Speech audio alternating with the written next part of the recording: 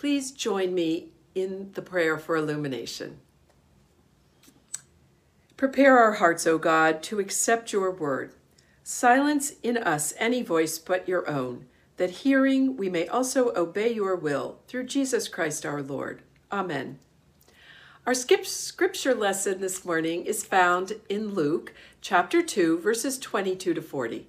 Listen for the word of the Lord. When the time came for their purification, according to the law of Moses, they brought him up to Jerusalem to present him to the Lord. As it is written in the law of the Lord, every firstborn male shall be designated as holy to the Lord. And they offered a sacrifice according to what is stated in the law of the Lord, a pair of turtle doves or 2 young pigeons. Now there was a man in Jerusalem whose name was Simeon. This man was righteous and devout, looking forward to the consolation of Israel, and the Holy Spirit rested on him. It had been revealed to him by the Holy Spirit that he would not see death before he had seen the Lord's Messiah. Guided by the Spirit, Simeon came into the temple, and when the parents brought in the child Jesus to do for him what was customary under the law, Simeon took him in his arms and praised God, saying, "Master, now you are dismissing your servant in peace, according to your word. For my eyes have seen your salvation, which you have prepared in the presence of all peoples, a light for revelation to the Gentiles and for glory to your people Israel." And the child's father and mother were amazed at what was being said about him. Then Simeon blessed them and said to his mother Mary, "This child is destined for the falling and the rising of many in Israel, and to be a sign that will be opposed, so that the inner thoughts of many will be revealed, and a sword will pierce your own soul too." There was also a prophet Anna, the daughter of Phanuel of the tribe of Asher. She was of a great age, having lived with her husband 7 years after her marriage, then as a widow to the age of 84. She never left the temple, but worshiped there with fasting and prayer, night and day. At that moment she came and began to praise God and to speak about the child to all who were looking for the redemption of Jerusalem. When they had finished everything required by the law of the Lord, they returned to Galilee, to their own town of Nazareth. The child grew and became strong, filled with wisdom, and the favor of God was upon him. The word of the Lord. Thanks be to God. Let us pray. Gracious God, may the words of my mouth and the meditations of all of our hearts be acceptable in your sight, O Lord, our rock and our Redeemer. Amen.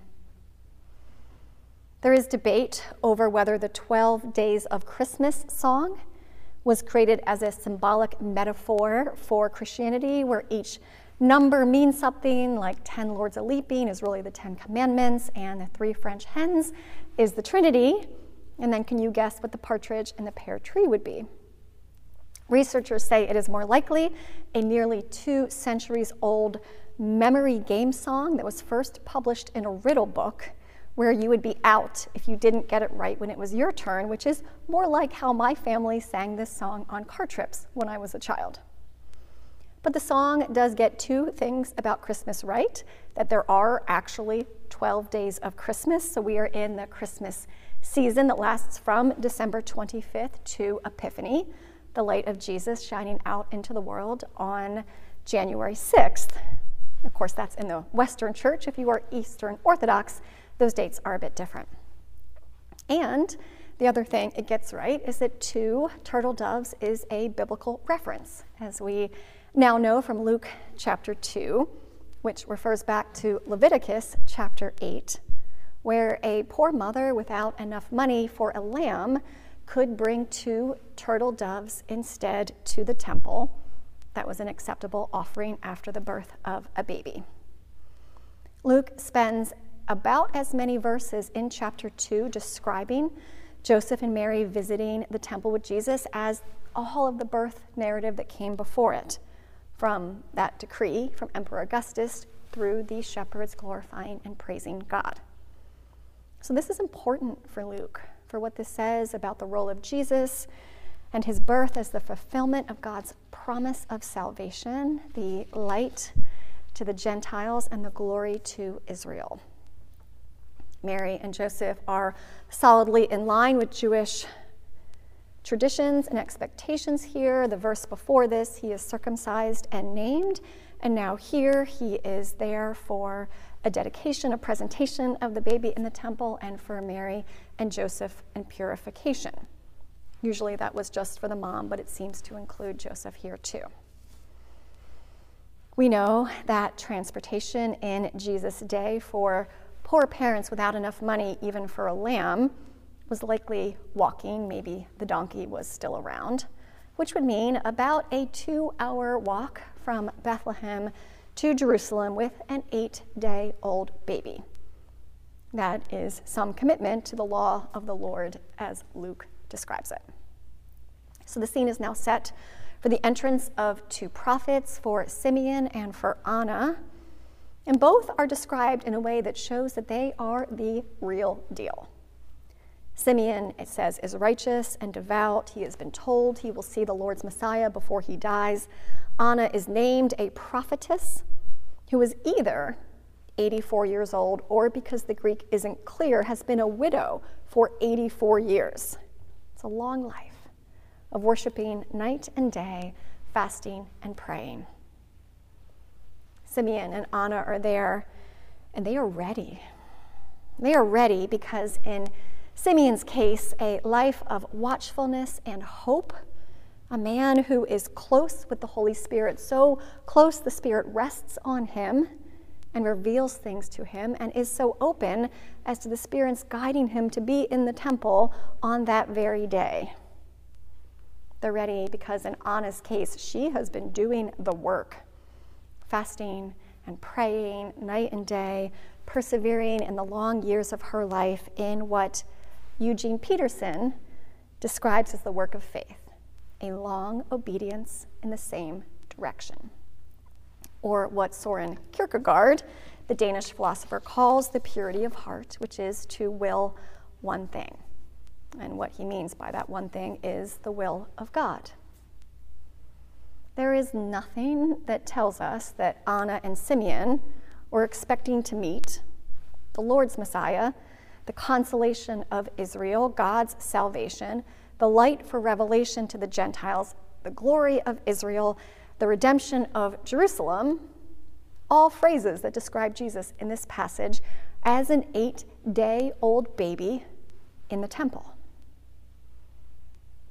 But their lives were ready and spirit-filled and built on the work of faith practices, so that when Simeon sees him, the old man draws him into his arms and praises God, knowing that a completion of his life has happened. He can go in peace, for he is holding in his arms the salvation of God, the culmination of a life of waiting. And Anna makes a beeline for the family and gives thanks to God and speaks about the child. It says, to all who were looking forward for the promise of the redemption of Israel.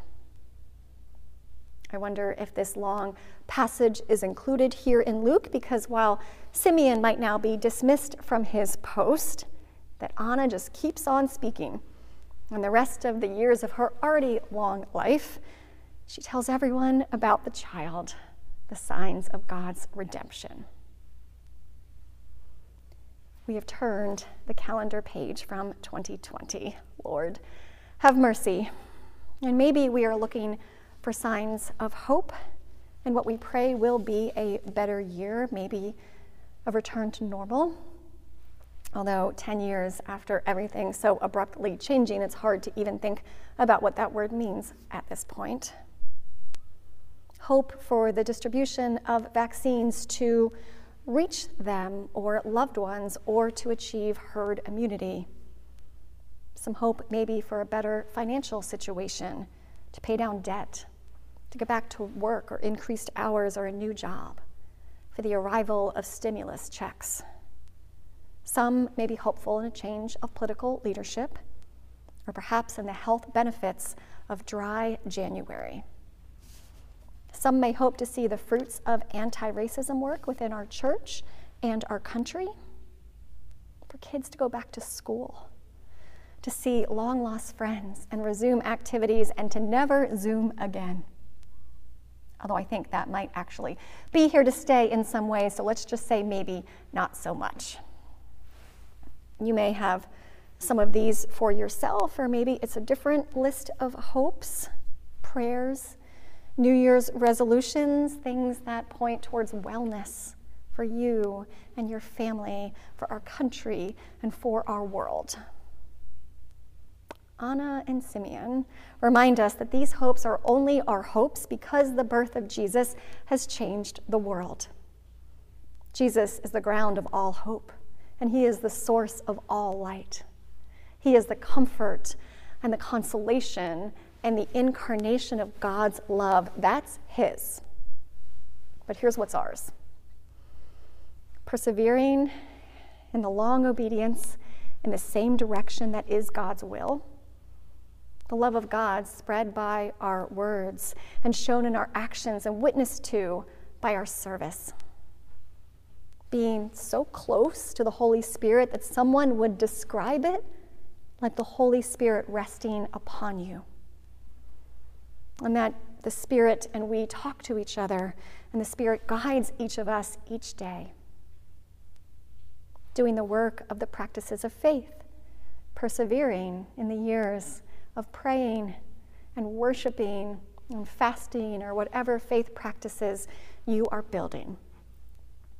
And then being open to the light of revelation wherever it comes, a baby in the arms of a family too poor to buy a lamb.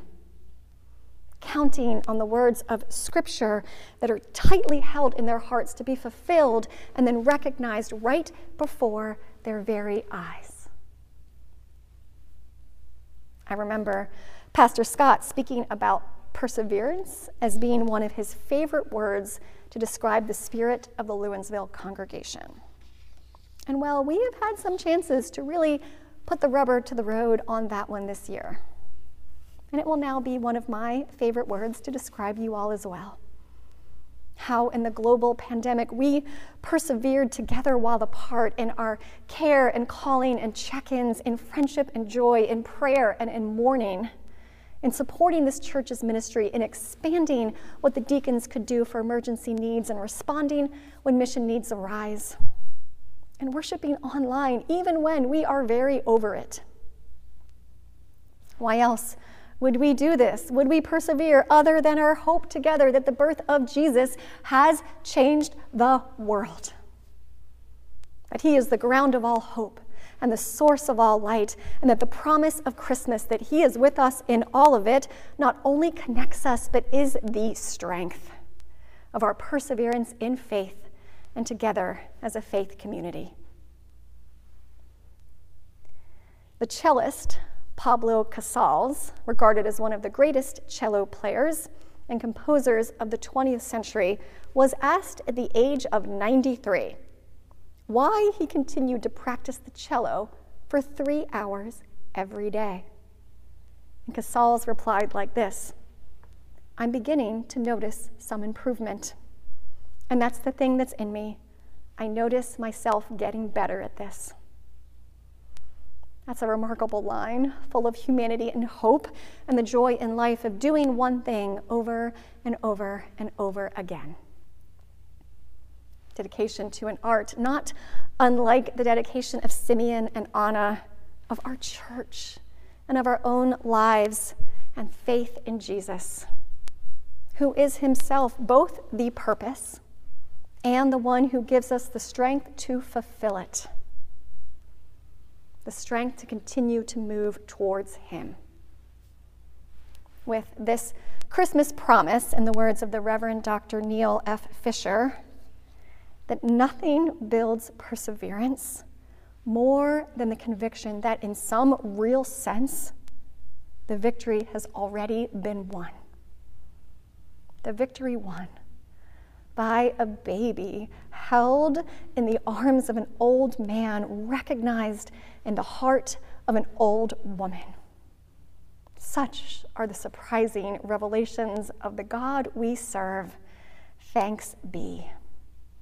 Let us pray. Gracious God, you are a surprising, miraculous Savior, as you sent Jesus, a baby, to be the light for the world. May we follow that light. May it shine through us out into the world. That is a light that cannot be overcome by anything, and it is our hope. We pray in his name. Amen.